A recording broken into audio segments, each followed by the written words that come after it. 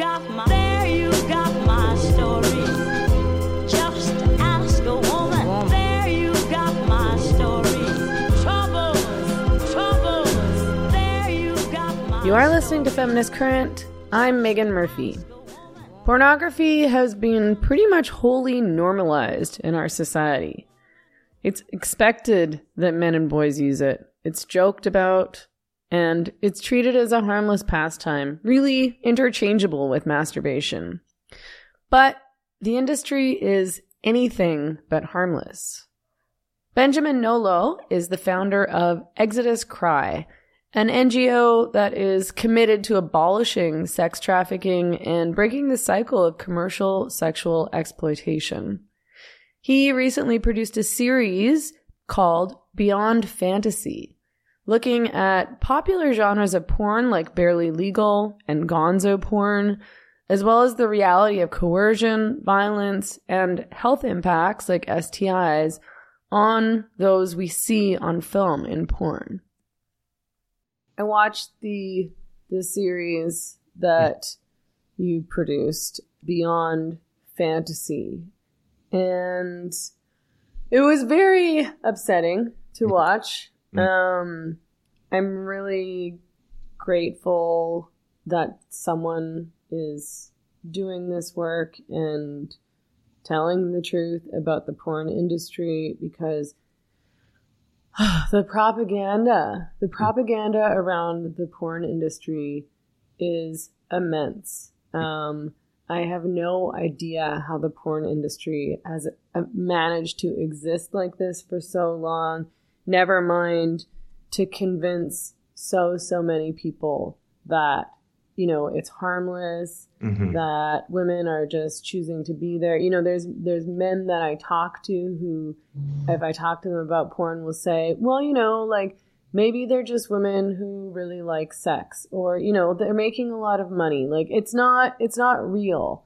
It's just a fantasy. It's just acting. And then when you watch, you know, the episodes that you've produced, I think that it's impossible to tell yourself those kinds of lies anymore. I would hope that it would be impossible to tell yourself those kinds of lies anymore. But I'm curious to know, first of all, how and why did you get into doing this work? I know you founded Exodus Cry back in 2008. Why did you want to fight the sex industry and expose the truths about this industry? Yeah, it's been a really interesting journey because it's not one that I had planned.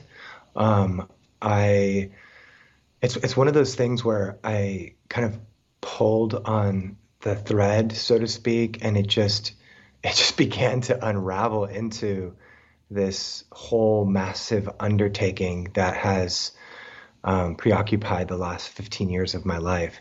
So when I look back at my own personal story, I can see that there was a thread there, and I'm like, oh wow, that's really interesting. It feels providential in that sense. I think for me, the issue began when I was 11 years old. I watched a movie called The Accused. In that movie, Jodie Foster plays a woman named Cheryl Arroyo, and it's a real life story about this woman's gang rape in a bar and then her ensuing fight for justice. And growing up as the youngest of four kids, in somewhat of an idyllic setting, I was very kind of sheltered. And for me, that was really my introduction to the knowledge of the presence of evil in the world. And what happens in this movie is that this woman is gang raped in a bar while patrons cheer, and it's in the actual real life scenario, it took place over a period of 2 hours. So it was this really horrific thing that happened, and then just the injustice of her, you know, trying to bring accountability to her perpetrators. And so for me at 11 years old, that really marked me with this deep sense that rape has to be the worst thing that could ever happen to a person. I was also raised by my two older sisters and my mom and my grandma. And so I think I had from a young age a lot of female influence in my life, and so was maybe more able to uniquely identify with the experiences of women in the world. And when I found out about the issue of human trafficking, I had a bit of a background in film, and and I found out about this issue of human trafficking, scores of women being forced into prostitution, and I was so undone. And it didn't immediately become this idea that I'm going to start an organization or really do anything. It just began with this burden. And as I carried that burden and learned more, it eventually evolved into a desire to help tell the story of what was going on.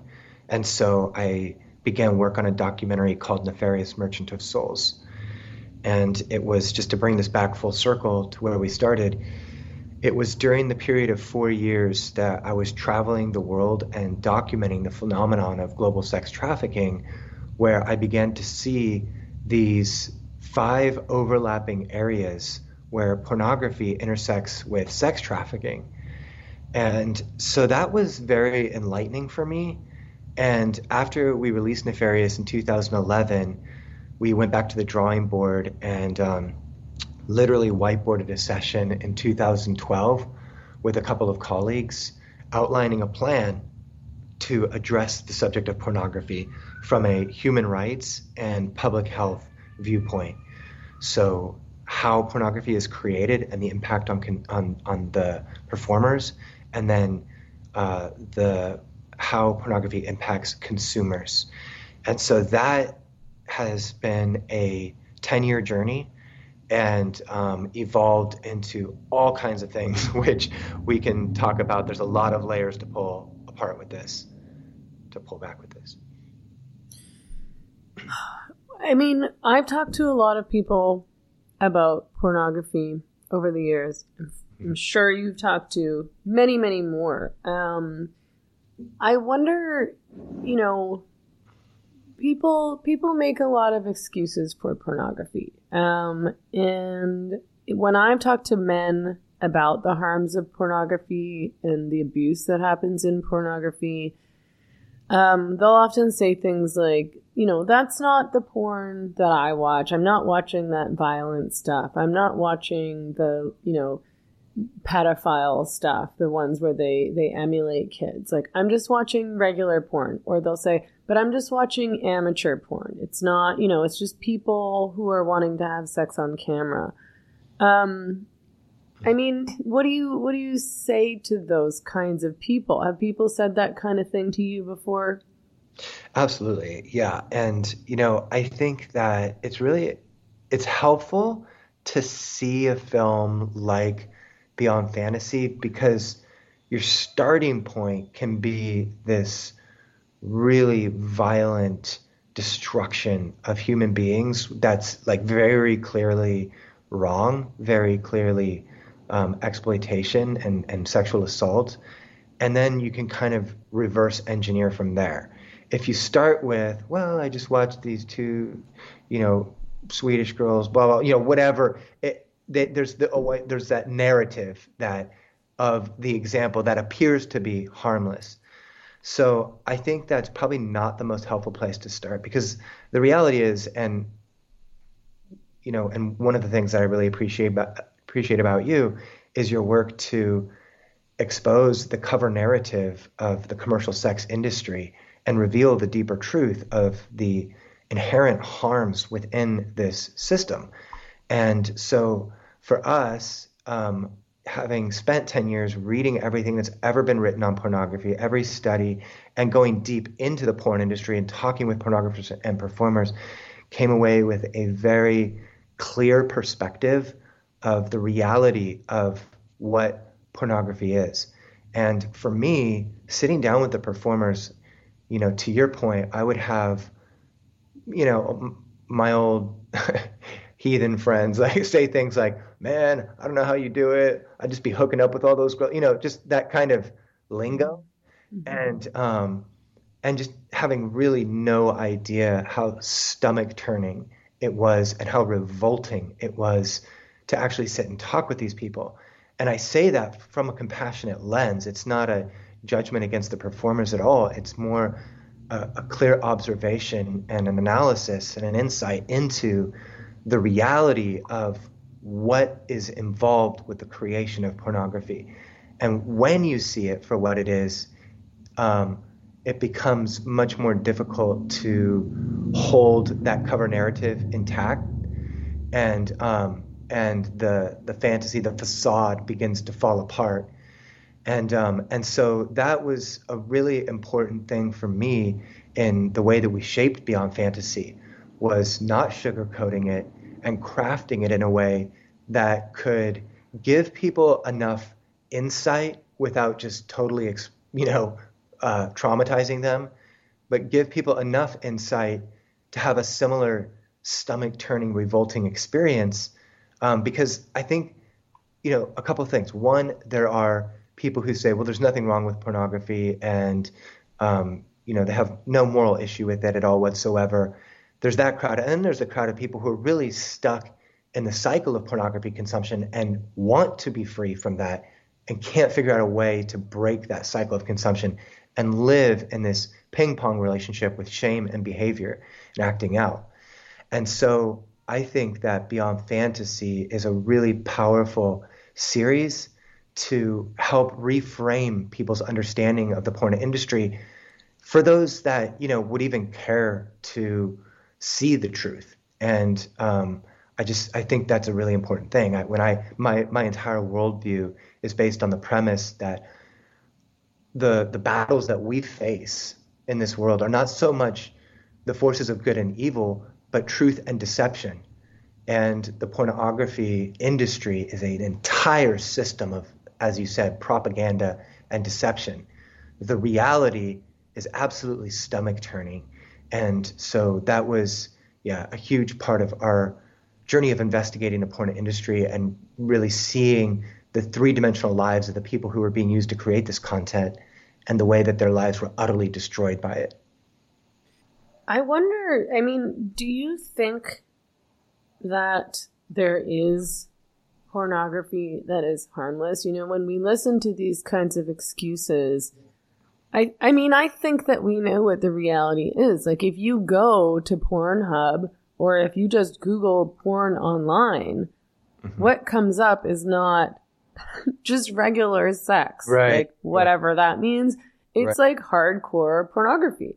Like, it's like facial abuse, and it's like teen girl. I'm not going to swear. I'm trying to avoid swearing on the podcast, although I don't always manage, stuff that is violent and abusive, or at very least depicting violence and abuse and adult men, having sex with minors, incest porn, so on and so forth. Like, I don't know how people can continue to repeat that narrative, especially if they're men who watch pornography. If you're a man who watches pornography, I think you probably know what's common and what's out there. And you know as well as anyone, or better than most people, in fact, that this really violent porn, this rape porn, this abusive pornography is being watched by millions and millions and millions of people around the world. It's not on the sidelines. It's not marginalized. But is there, do you think that there's porn that's harmless? Like, is that something that exists? Yeah, I think there's several angles to come at this from. First of all, if you're behind a screen accessing pornography on the other side, you really don't know the story of the person that you're accessing, whose images that you're accessing. So I'll give you an example. One of the people I sat down with was a contract, quote unquote, star for Digital Playground. So they're the largest, porn production company, and it's considered in that industry the highest kind of achievement to become a contract star for them. So I sit down to interview her, and we're sitting across from each other. And before I even ask one question, she looks across at me and she says, you know, there's something I want to tell you. She goes, and I don't even know why I'm going to tell this to you because I've never told this to anyone. And she begins to unpack the story of the way that she was trafficked into pornography. So if you were to visit this person's Twitter feed, you would see a very two-dimensional image, a come hither look, an appearance that this woman is a part of this subclass of human beings who enjoy nothing else except sexual exhilaration and erotic pleasure. And but the backstory of her was a completely different reality. And so even in those cases where people say, well, I've gone to this site and this is a contract person and I've heard her in interviews, and you really just don't know. There was another example of a young woman that I interviewed who had seen a Jenna Jameson special on E! Entertainment when she was young.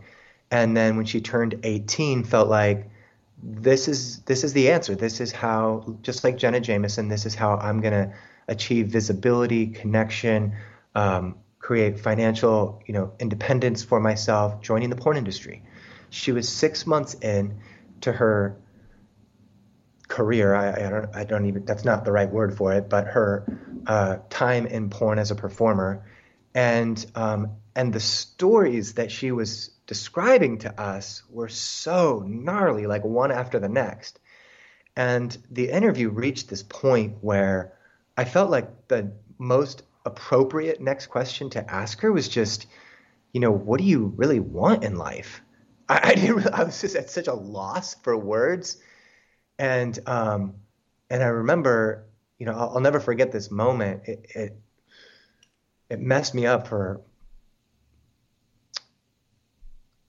it still makes me emotional, but with tears streaming down her eyes, her face, she said, I just want to be loved. And we sat there for a minute and her countenance completely changed. She had broken out of the character, and I was able to see the real person. And I said, well, what do you think that would look like? And she said, well, just somebody bringing me flowers. Nobody's ever bought me flowers before. And a couple days later, she called us from the hospital. And she had been rushed to the hospital with complications from all the sex she was having in pornography. She had an infection. And I just thought it was so revealing that for her, in her world, she would think to call us, who we just met one time 2 days prior. Like we were the safest people that she knew to reach out to. And so we were able to bring her flowers to the hospital and had the privilege and the honor of being the first people to bring her flowers and really just to show her dignity. And that was a really powerful moment. And it made me realize that this whole industry operates on the basis of dehumanization, of objectification. And as you get into pornography, you realize really what pornography is. When you just examine the larger landscape of pornography, it's very obvious that it is an extremely misogynistic industry. I mean, the acts that these women are expected to carry out or to have perpetrated on them are nothing short of the total destruction of their humanity, the stealing of all goodness and innocence, the desecration of their humanity, and an utter humiliation of their womanhood. And so we saw, like in a very visceral, life-changing way, that pornography was ultimately not about men's love for women. It was about men's hatred of women. And one of these Johns that we interviewed explained to us, he said, my acting out was a way of making her pay for being a woman. So there's a deep underlying misogyny that we must know well that fuels this industry. And so I think for people that are listening to this, rather than seeking out that example of pornography that might possibly, have been consensual, I think it's better to look at pornography through the lens of, I actually have no idea who this person is, what their story is, no matter whatever quote unquote ethical lens it's presented in, I just don't know. And do I want to participate in fueling an industry that is destroying people's humanity? That's, I think, an honest self-evaluation that pornographer consumers have to have. And, but yeah, as you said at the outset, it's such a propaganda machine that this cover narrative that we've all, that most of our society has internalized says this is empowering, this is liberating, this is a human right, and, this person's getting paid, they deserve to be there, all that stuff. A deeper, more compassionate analysis would expose the deep inherent harms associated with the creation of pornography. Right. And even, the porn producers that you spoke with in these documentaries, they admit, they'll say outright things like, we want to destroy her. Yes. We don't want her to be happy. They're trying to hurt these girls and women because it sells, which is it's really abhorrent to be faced with that reality that is what a lot of male porn watchers are looking for. Totally. One of the most shocking people in the series was Max Hardcore. Mm-hmm. Tell us who he is. Okay. So so this opens up a bigger can of worms. So there's the issue that we've been discussing, which is the idea that we don't fully know or understand or have insight into the real lives of those who are appearing in pornography.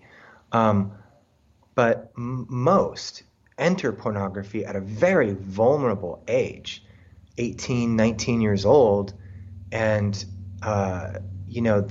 what we understand now through neuroscience and research on the brain is that the frontal cortex of our brain, the judgment center of our brain, isn't even fully developed until our mid to late 20s. 18 to 19 is such a transitional, vulnerable age. And so for a lot of people, they would look just at this idea of the person who has entered porn willingly. And it's sort of like, if I can check that box, then it makes it all okay. But let's just assume that's the truth for a second. Let's assume we can qualify the choice of an 18-year-old to enter porn as a level-headed decision. And let's just assume for a second that they, were actually just so sexually ravenous they couldn't, do anything else other than be filmed with, different strangers having performing sex acts on them all the time, and vice versa. Let's just assume that for a second. Well, what you're ultimately going to run into if you're that person. So we've created another series that comes out next year called Entering Pornland, which is about the individual stories of people that went into porn. If you're one of those people, what you're going to run into is a system that is designed to destroy you. And the pornographers that we spoke with were very explicit about that. This character that you're talking about, Max Hardcore, has been voted by the AVN into the Pornography Hall of Fame. So the AVN is like their version of the Academy Awards. He is the pioneer of gonzo pornography, which is this hardcore, violent version of pornography that dominates the internet.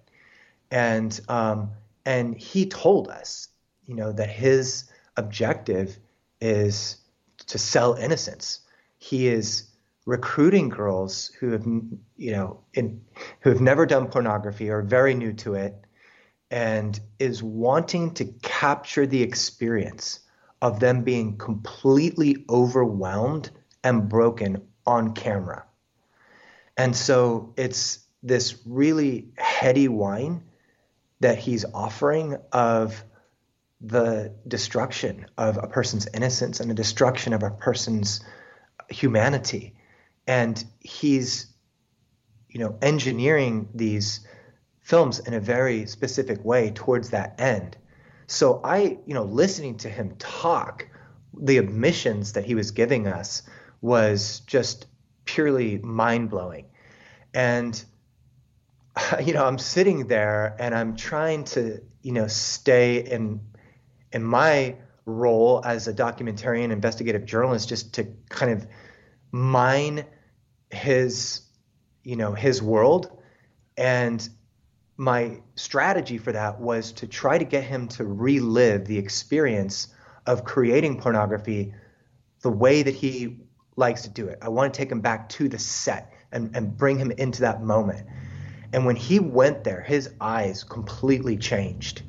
And he began to offer up insight that was just so alarming. And one of the things I said to him is, I'm like, okay, so she's on set, she's broken, and, kind of like, where do you go from there? He's like, okay. So he starts smiling when I say that to him. So he's right there present with me. He's reliving it in that moment. And he begins to smile, this very eerie smile of enjoyment of that scenario. And then he says, when she's shivering and she's shaking, and he's describing this situation where she's been completely traumatized in the context of making a porn film with him.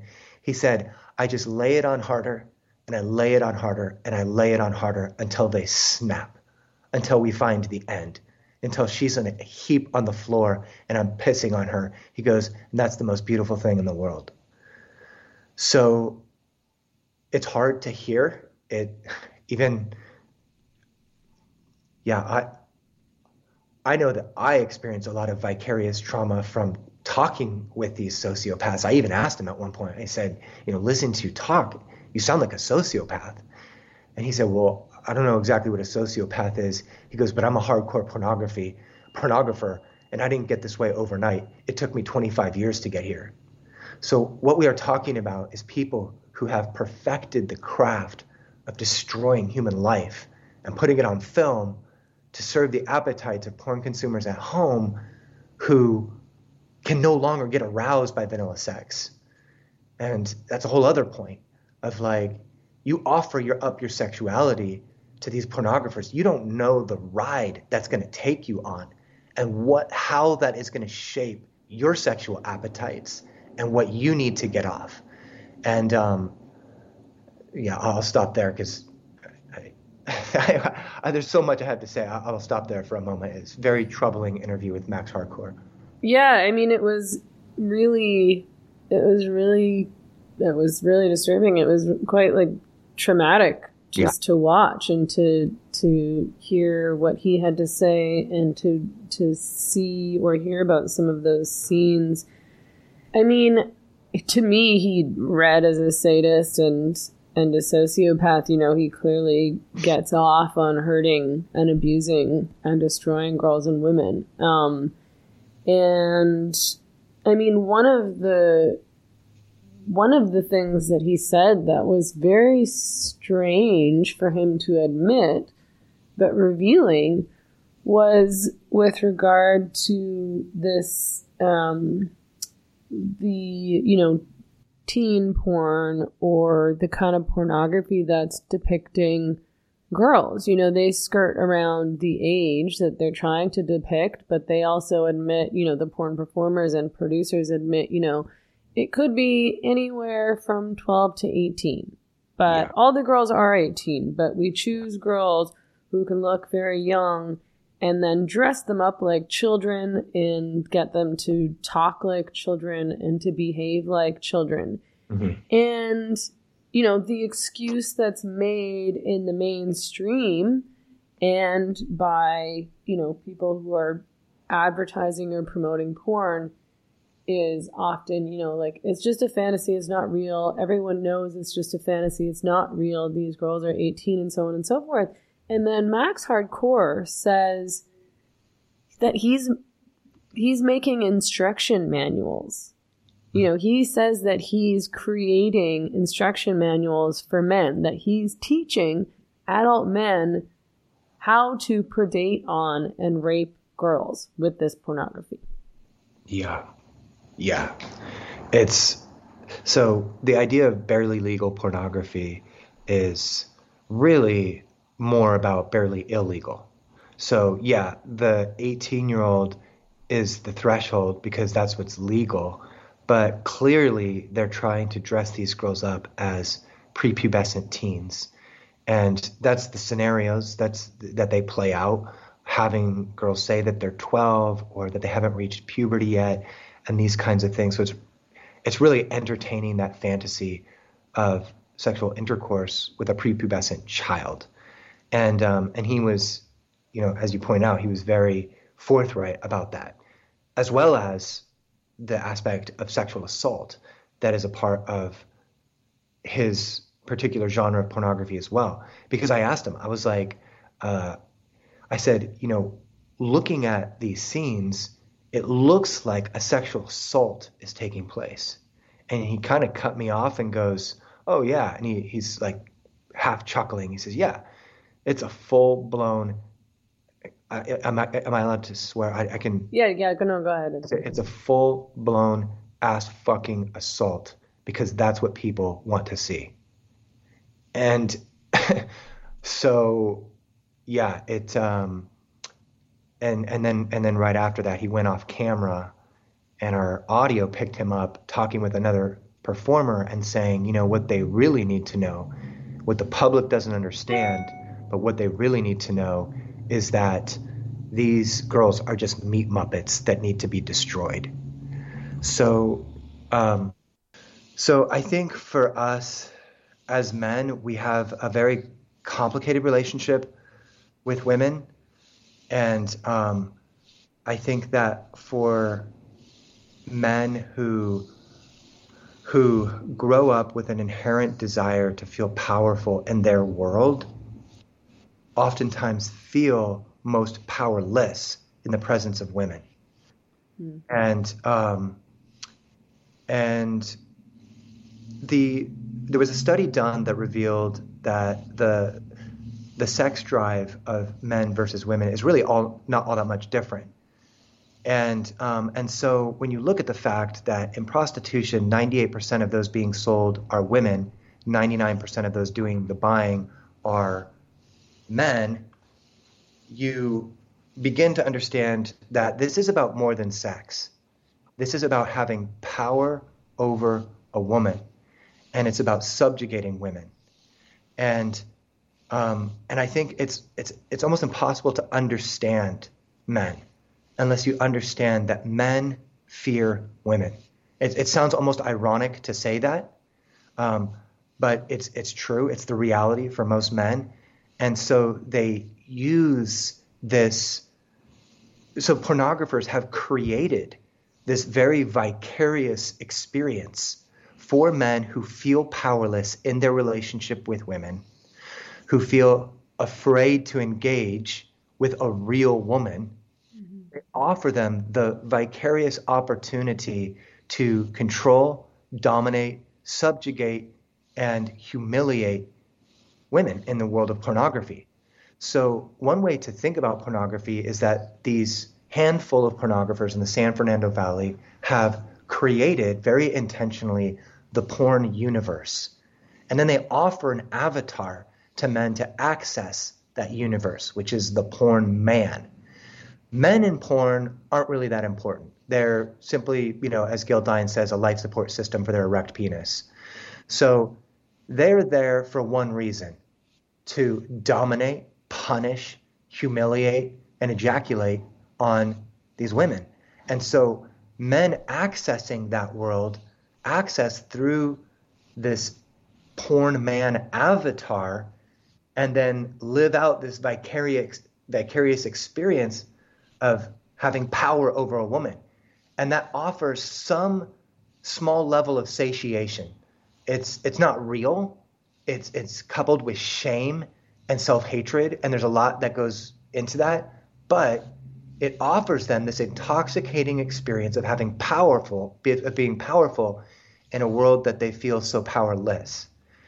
And so Max Hardcore has really tapped into that reality and tried to offer that experience to viewers. The reason I'm saying all this is to say that maybe there are men out there who are listening to this who think to themselves, well, yeah, I was rejected, or I was betrayed in this situation, or I was humiliated in this situation. Maybe there's some resentment, some unforgiveness that men have in their life experience towards women. But the thing that I, try to emphasize is this reality that we all have female friends, we all have mothers, we all have sisters. We have to find a way to personalize this issue and not be seduced into the dehumanization and objectification of women that rationalizes and justifies their degradation. And I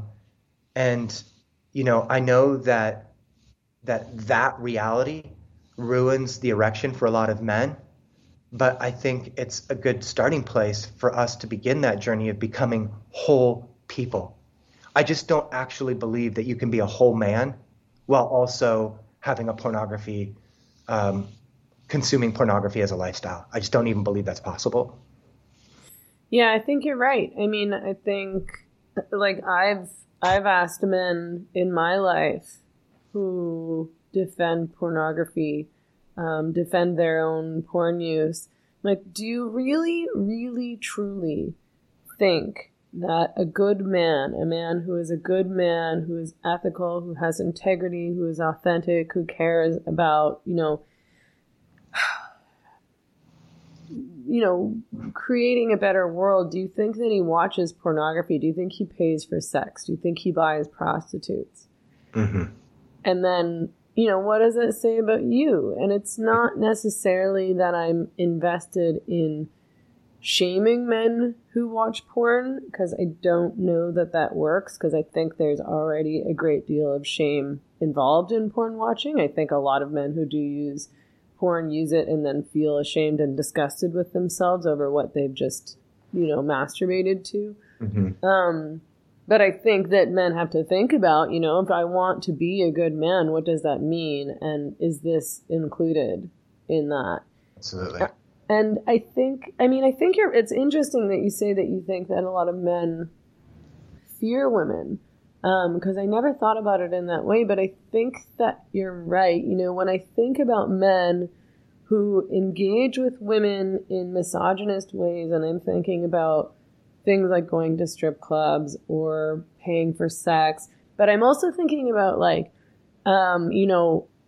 much older, wealthy, powerful men who kind of exclusively go after 25-year-olds, like really age inappropriate relationships. They go after women who are very clearly not their equals. Those men, to me, very clearly do feel extremely intimidated by women. Mm-hmm. They're scared to be around a woman who's confident, mm-hmm. who will challenge them, who will call them on their bullshit, who sees through their bullshit.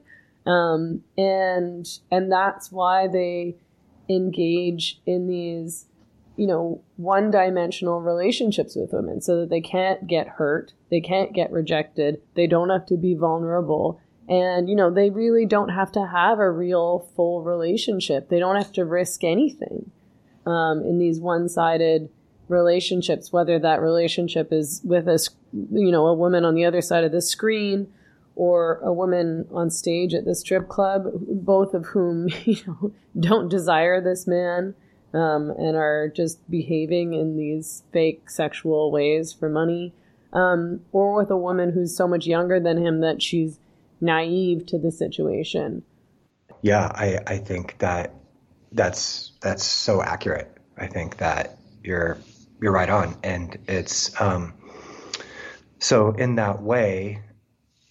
Just to quote Kaisa Ekis Ekman, who I know he has written articles for you and you've talked with a bunch. She says that inequality is the basis of all prostitution, because you have somebody there who does not want the sex, and then you have somebody there who wants the sex, and because there's somebody there who doesn't want the sex, payment takes place. And I've heard her give an analogy where she talks about this idea that there's two people sitting at a table, the sex buyer and then the one coming in who's being sold for sex. And the sex buyer pulls out the stack of money and he puts it on the table and he says, you can take the money and leave, or you can stay for the sex. And what do you think is going to happen? And, it's clear that 10 times out of 10, she's going to take the money and leave because she's not there for the sex. So I'm getting a little bit, off subject into the aspect of prostitution, but I just think that across the board of whether it be sugar daddy relationships, prostitution, power dynamics that play out because of age and wealth, and all those things are ways to coerce and bribe women into complicity with the sexual appetites of men. And to your previous point about, which is a very perspective-giving insight, is can you imagine, the best man that you can think of out paying women, in prostitution to have sex? And I think that inherently we understand that there's some violation of a person's humanity in that scenario. And I know that for me, just kind of logically thinking that through, if I actually believe my own cover narrative about pornography and prostitution and all this, if I actually believe it, if I actually think that there are women out there that, this is really just what they want, and this can be a really liberating and empowering experience for them, then you have to follow that logic all the way through to a scenario that's close to you. So for me, I have a daughter, and you think about, would I endorse my daughter pursuing a life in prostitution, which will involve her, existing for the purpose of satisfying the sexual appetites of strange men, different men, all day, every day? Is that a reality where I could envision my daughter thriving and empowered and liberated? And if we're honest with ourselves, the answer is no. So really, these cover narratives that we have internalized and that we tell ourselves are skin deep. They're very shallow justifications and rationalizations for stewarding one's sexuality in this way. And the point of saying this isn't to shame anyone. I love what Tony Porter from A Call to Men says. He says, we invite men, we don't indict men. Mm-hmm. And we have a documentary coming out, premiering here at the Newport Beach Film Festival coming up in a couple weeks, called Buying Her, which is a film all about sex buyers.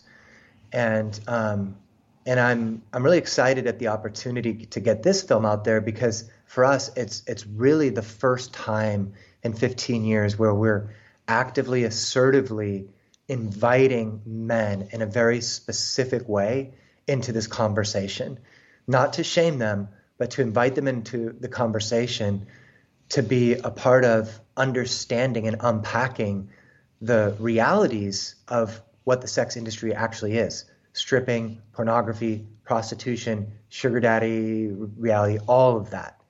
And I think that analysis is so important for this pornified age that we live in, if we are truly going to become whole men. And I just think that now more than ever, our world needs real men. We need real men in this world, and authentic men who value mutuality, who approach sexual relationships with empathy, who have an understanding and empathetic insight into the unique experiences of women throughout history, and those kinds of things. So I think this work is really, really important for these times that we live in, and we have a lot of work in front of us.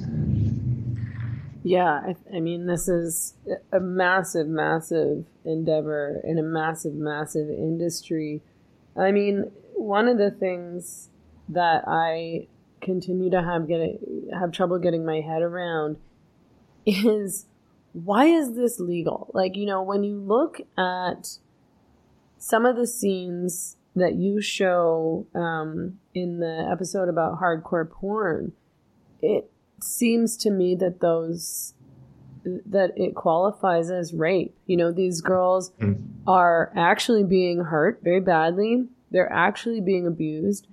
There was that scenario with Max Hardcore that he talked about, and you guys did, you know, an animated version of the scene because it was too disturbing to show. And I think it was in 2004, and he'd met this very young woman on vacation and convinced her to do a porn scene with him, and she's doing porn for the first time. And what happened, to my mind, is that he raped her. Yes. Like, why is he not arrested? Oh, I'm so glad that you brought this point up, because it's something that is just, it's so outrageous that this way of creating pornography not only exists, but there's no criminal culpability involved. There's no accountability. And again, for us, that's part of why these films are so important, is bringing accountability to perpetrators.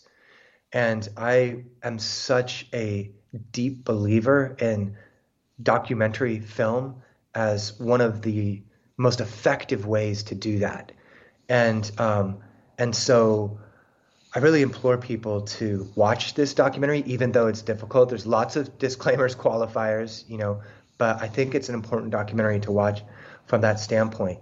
But to this issue at hand, when I was making Nefarious, our documentary on global sex trafficking, one of the 5 areas that we saw where pornography was overlapping and intersecting with sex trafficking was in the porn industry and the way that pornography is created. I'm talking about the mainstream pornography industry that is primarily based in the San Fernando Valley of California.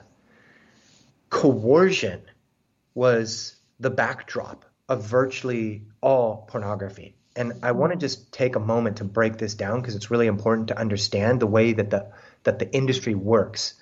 So let's say, again, you're an 18-year-old, you have this bright idea to become rich and famous in pornography, fine, whatever. Let's just assume that scenario for a second. So what, in all likelihood, you're going to end up with an agent.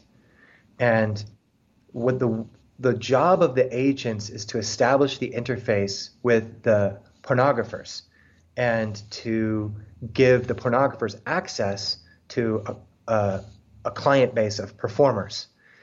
And so when these girls go in, they fill out a yes and no form. It's a form that is meant to delineate the sex acts that they're okay with versus the ones that they're not. So straight away, right from the get-go, they will be informed and be made to know that if you say, you know, I don't want to do anal, I don't want to do this, I don't want to do this, you're not going to get work. And so right from the get-go, there's pressure, coercion that is used to already begin to get these performers comfortable with violating their own personal sexual boundaries. Now, the biggest agent in the entire industry, Derek Hay, who runs LA Direct Models, was also implicated for sex trafficking because he set up a escort agency, quote unquote, high class escort agency on the side, where these girls were, let's say, heavily suggested to work in, or their work would also dry up. And so right at the outset, now from the angle of the pornographer, one pornographer told me this. He said, I call up the performer and I tell them, this is what you're going to do and this is how much you're going to get paid. Now, these girls oftentimes live in model houses. They have agents, drivers, and everything. They're taxed exorbitant fees for these things. So it's very difficult to make money for them. But even in a best case scenario where somebody's not, in a model house and all of that, in all likelihood will still have an agent, and the finances aren't what they make it out to be. So he told me, I do this intentionally. I tell them how much they're going to make, so they spend that money in their head. When they show up to set, they've already spent the money. They already have to pay their agent, their driver, the model house, and they've already spent the money in their head for the remaining amount, whatever that is. So he goes, so now the agreement is they're going to do this vanilla sex scene. That's what we talked about. That's how I get them there. That's what he told me. I get them there by saying you're going to do this vanilla sex scene. You're going to get paid this much. He said, then in the middle of the scene, I flip the script and I say, now you're going to have to do this, this, and this to get paid. Now he has the pressure of everyone on set. He has the fact that she's already, exposed herself to this entire scenario. She's been penetrated. Whatever has already happened. And now in order for her to get paid, she's got to do this, this, and this. And so he looks at me and he goes, so tell me, how is that not trafficking? That's what a pornographer said to me.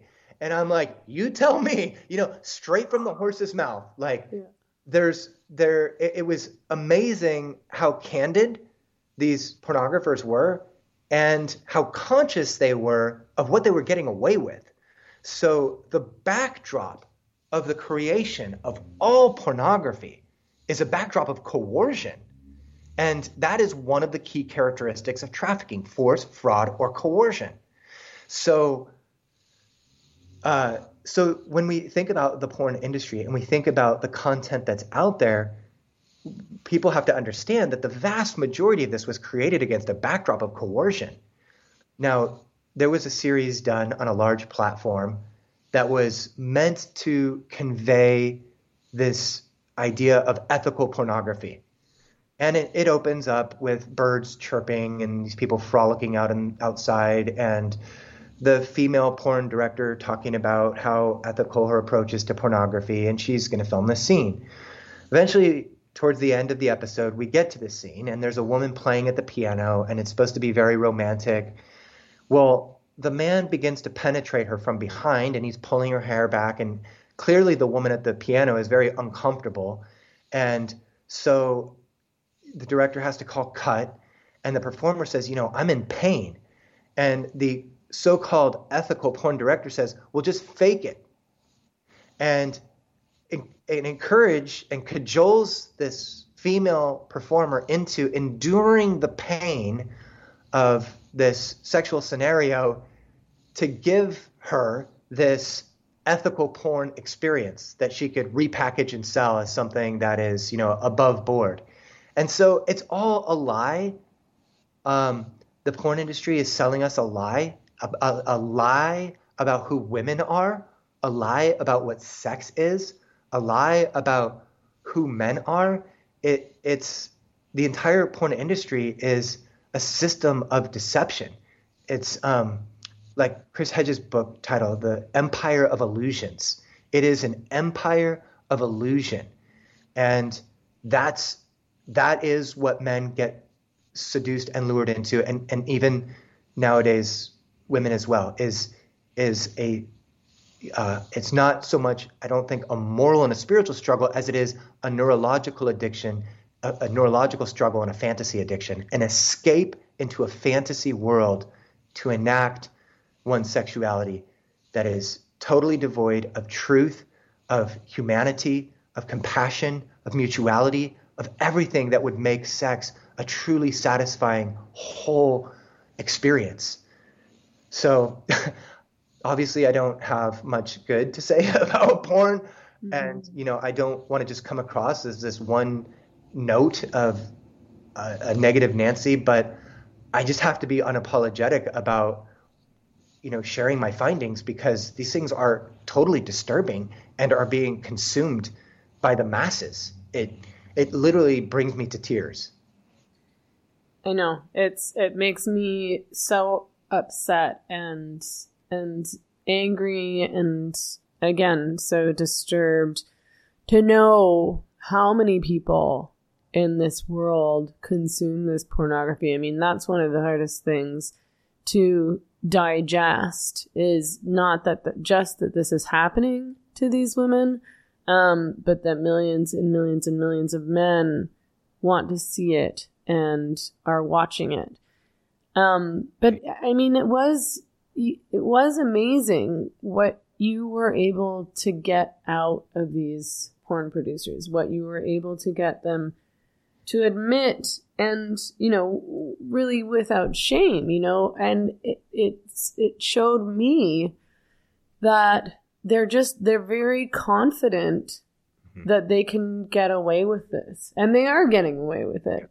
And I don't understand how these laws work.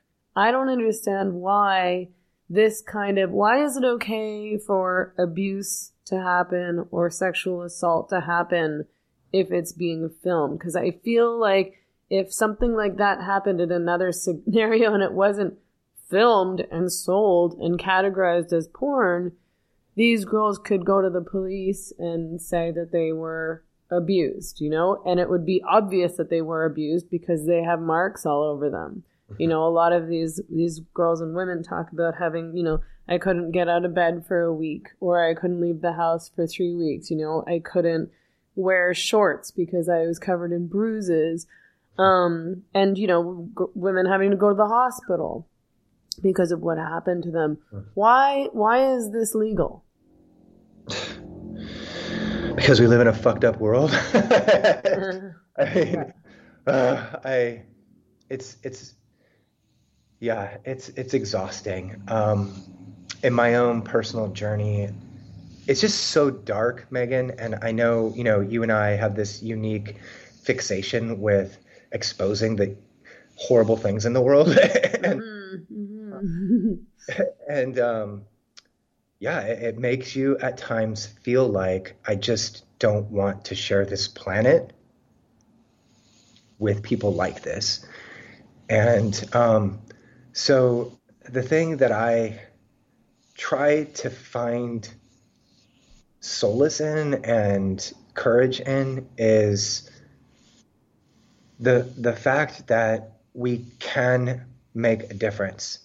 So I think for me, like, traveling the world, documenting sex trafficking really damaged my ability to be in the world, because it was impossible for me not to see what was happening beneath the surface, that most people just have no idea about. Everywhere I go now, I'm already mapping the situation, what's going on, the trafficking that's taking place. I went on a trip to Europe this year to try to just heal myself a bit and see the world again through a different lens. And it was, you know, it was really hard. It was really hard. And, but for me, I take courage from the life of those who have gone before us: Martin Luther King Jr., William Wilberforce. Frederick Douglass. So the women's suffragist movement. So many people who have dedicated their lives and sacrificed their lives to move the needle in really substantial ways. We see what's going on in Iran right now, and I feel very compelled to make a documentary about the suffering of women in Iran.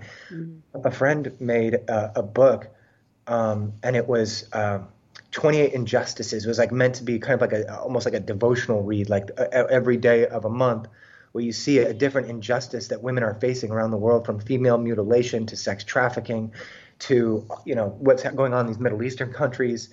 And so I have to believe that we can make a difference. And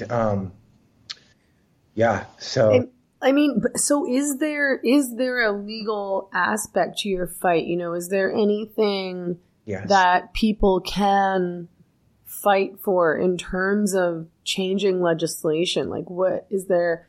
I mean, I just think, like, part of the way that I attack the porn industry is just by educating people about what's really going on and talking to people about it. But I think also, like, I want to make it as hard as possible for these people to produce this pornography and to profit from it. But I don't know what the best way is to go about that. So I don't know if you have any recommendations on that end, or if there's anything you're working on that end. Yeah, for sure. I think on the public health crisis side of this equation, one of the really important things that where we need to enact laws is around this idea of age verification for accessing pornography. It is literally called adult content. And I don't like that term because it's dignifying and validating of this media genre, which in my view is nothing more than just the abuse of women. So, but I think that there's clearly a conscience among society that this is for adults, and yet there are no protections for children online. So we're 30 years into this experiment of this digital age of the internet, and it has been a social experiment that none of us signed up for. Most porn consumers describe their first encounter of exposure to pornography, oftentimes unwitting or inadvertent, happening as children. Mm-hmm. And while the wet concrete of their sexuality was still being formed, literally hijacked and sabotaged their sexuality, and for many people has resulted in, all kinds of things, from becoming pedophiles or whatever. I'm not saying that happens to every person, but there's a destructive element and thread there to that. So that evidence is clear now. We can see the damage that's done, even just quantifying it on the brain alone. If you look at the neuroscience of what happens to the brain to somebody who becomes a regular pornography consumer. So we've quantified the damage that is done, particularly to childhood consumers of pornography. So why haven't we enacted laws that protect children? The internet is a city without walls. And so what we are advocating for now is that big tech and big porn be required to put up age verification walls for the hosting and distributing of all pornographic content. That would require a government-issued ID and a credit card to access. So that is just one piece of legislation that is very significant and would, protect untold numbers, millions of children growing up online. And that's something for every country to face and to wrestle with. So we released a documentary last year called Raised on Porn, which deals with this subject matter of childhood exposure to pornography. And on our website, we have a petition that we've started to pass age verification laws here in the US. There's some complexity to that because of the way that the DNA of the way that the internet was founded legally. And but we're trying to dismantle those sacred cows in preference for protecting children. So I think progressive countries like the UK should lead the way in this and shame the United States into passing these laws. Stop preferring the profits of big tech and big porn over the health and safety and well-being of children. It's crazy. And then there are laws already on the books that for what's happening in pornography. And what we need to see is a type of Me Too movement happen in the porn industry, where more and more performers are empowered to use their voice to articulate their experience of being coerced and taken advantage of and violated. Currently, because pornographers use consent forms, they bribe them into silence. So they have them sign a consent form before the scene starts. So that afterwards they can say, oh, well, you signed a consent form, so it's all above board. So it's a very clever and manipulative way that they approach the creation of this content that, has the appearance of letting them off the hook. But I live in Orange County, and our task force here has taken a victim-centered approach to addressing the issue of prostitution. Their investigators have a expert academic understanding of constitutional law And they're building these cases against these really slippery pimp figures who know what they're doing and use very manipulative and coercive means so that they can't be implicated. Well, the investigators here in Orange County have figured out what they're doing, and they are bringing pimps to justice, and they're bringing criminal culpability, and they're driving traffickers out of Orange County. And I think that the same level of due diligence needs to be applied to pornography, and that Department of Homeland Security would take this on, that they would begin to investigate cases of coercion and begin the work of bringing perpetrators to justice and eradicating this extremely exploitative criminal way of making this content that has resulted in the destruction of so many young women's lives. Sorry, I'll stop there. I know I just keep going. No, that's really helpful, because I think that, it's how I feel. I know it's how many other people feel. It's such an overwhelming problem, and we don't know where to begin, and we don't know how to tackle this multi-billion-dollar industry that just seems like it's everywhere. You can't even go on the internet without being exposed to pornography, really.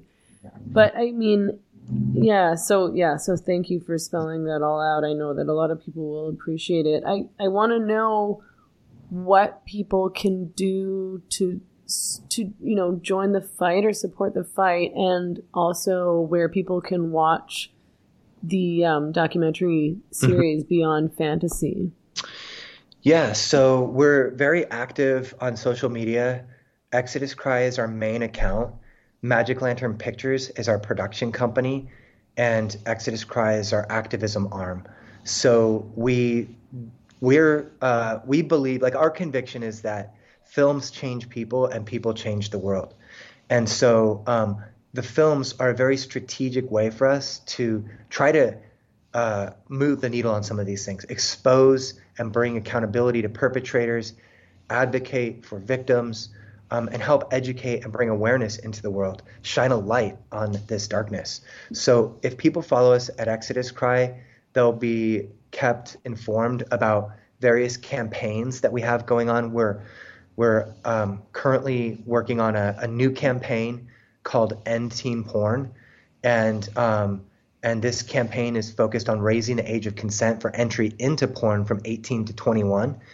And so we ask people, share our content, educate yourself. We have a YouTube channel, Magic Lantern Pictures, where these films are available for people to watch for free. And we put out petitions and have regular calls for action. So thank you for the opportunity just to share that, because the kind of deep systemic change that is needed will only happen if we activate and mobilize an army of people to take action. And I love what the director of The Cove said. I can't pronounce his last name. It's Louis something or another. He was a longtime photographer for National Geographic. He says, you're either an activist or an inactivist. And I have a heart to see an activist generation raise up, to see through the cover narrative, to behold the deeper truth, and to fight for that truth to inform our laws, our conscience, and the way we are as people, how we are in the world and the society that we create. Thank you so much for talking with me today about all of this. I really appreciate all your work. I really appreciate all the work that you did on this particular documentary. It's really amazing what you were able to get. Honestly, it was, that you were able to get these people to talk. And I think that if people watch it, their minds will be changed. I don't know how they could not be. And I know that it's really hard work to do. So I appreciate you doing it. Thank you so much. Absolutely. I thank you again for the opportunity. I remember after you had been, canceled by Twitter, we had you on our Exodus Cry podcast. And it's been just amazing to watch your journey since that moment. I was so outraged. I don't know if I had those feelings of just like a brother that I just felt I was so upset on your behalf. And it's been amazing to see what had transpired in your life since then. So I just thank you for taking these issues on. And I'm just a huge fan and just really appreciate the opportunity to talk with you. Thank you so much. That's very kind. I appreciate your support. And I hope that we'll be able to stay in touch. I hope that we'll get to speak again in the future. Absolutely. Definitely. Okay. Take care. Thanks, Meghan. Bye-bye. Bye-bye. I'm Meghan Murphy. Thanks for tuning in to Feminist Current.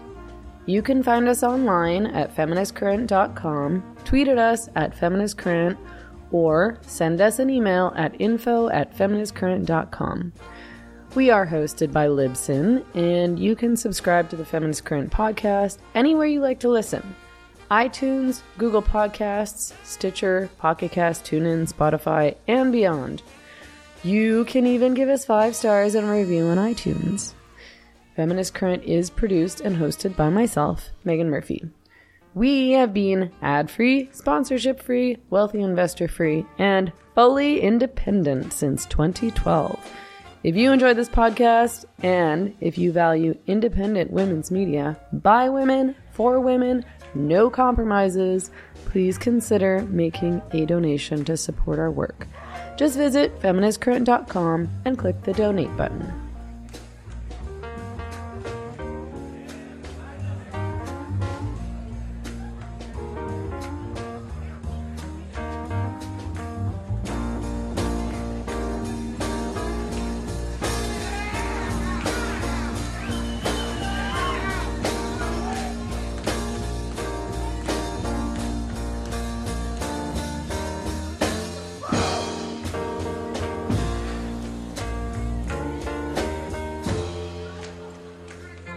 No.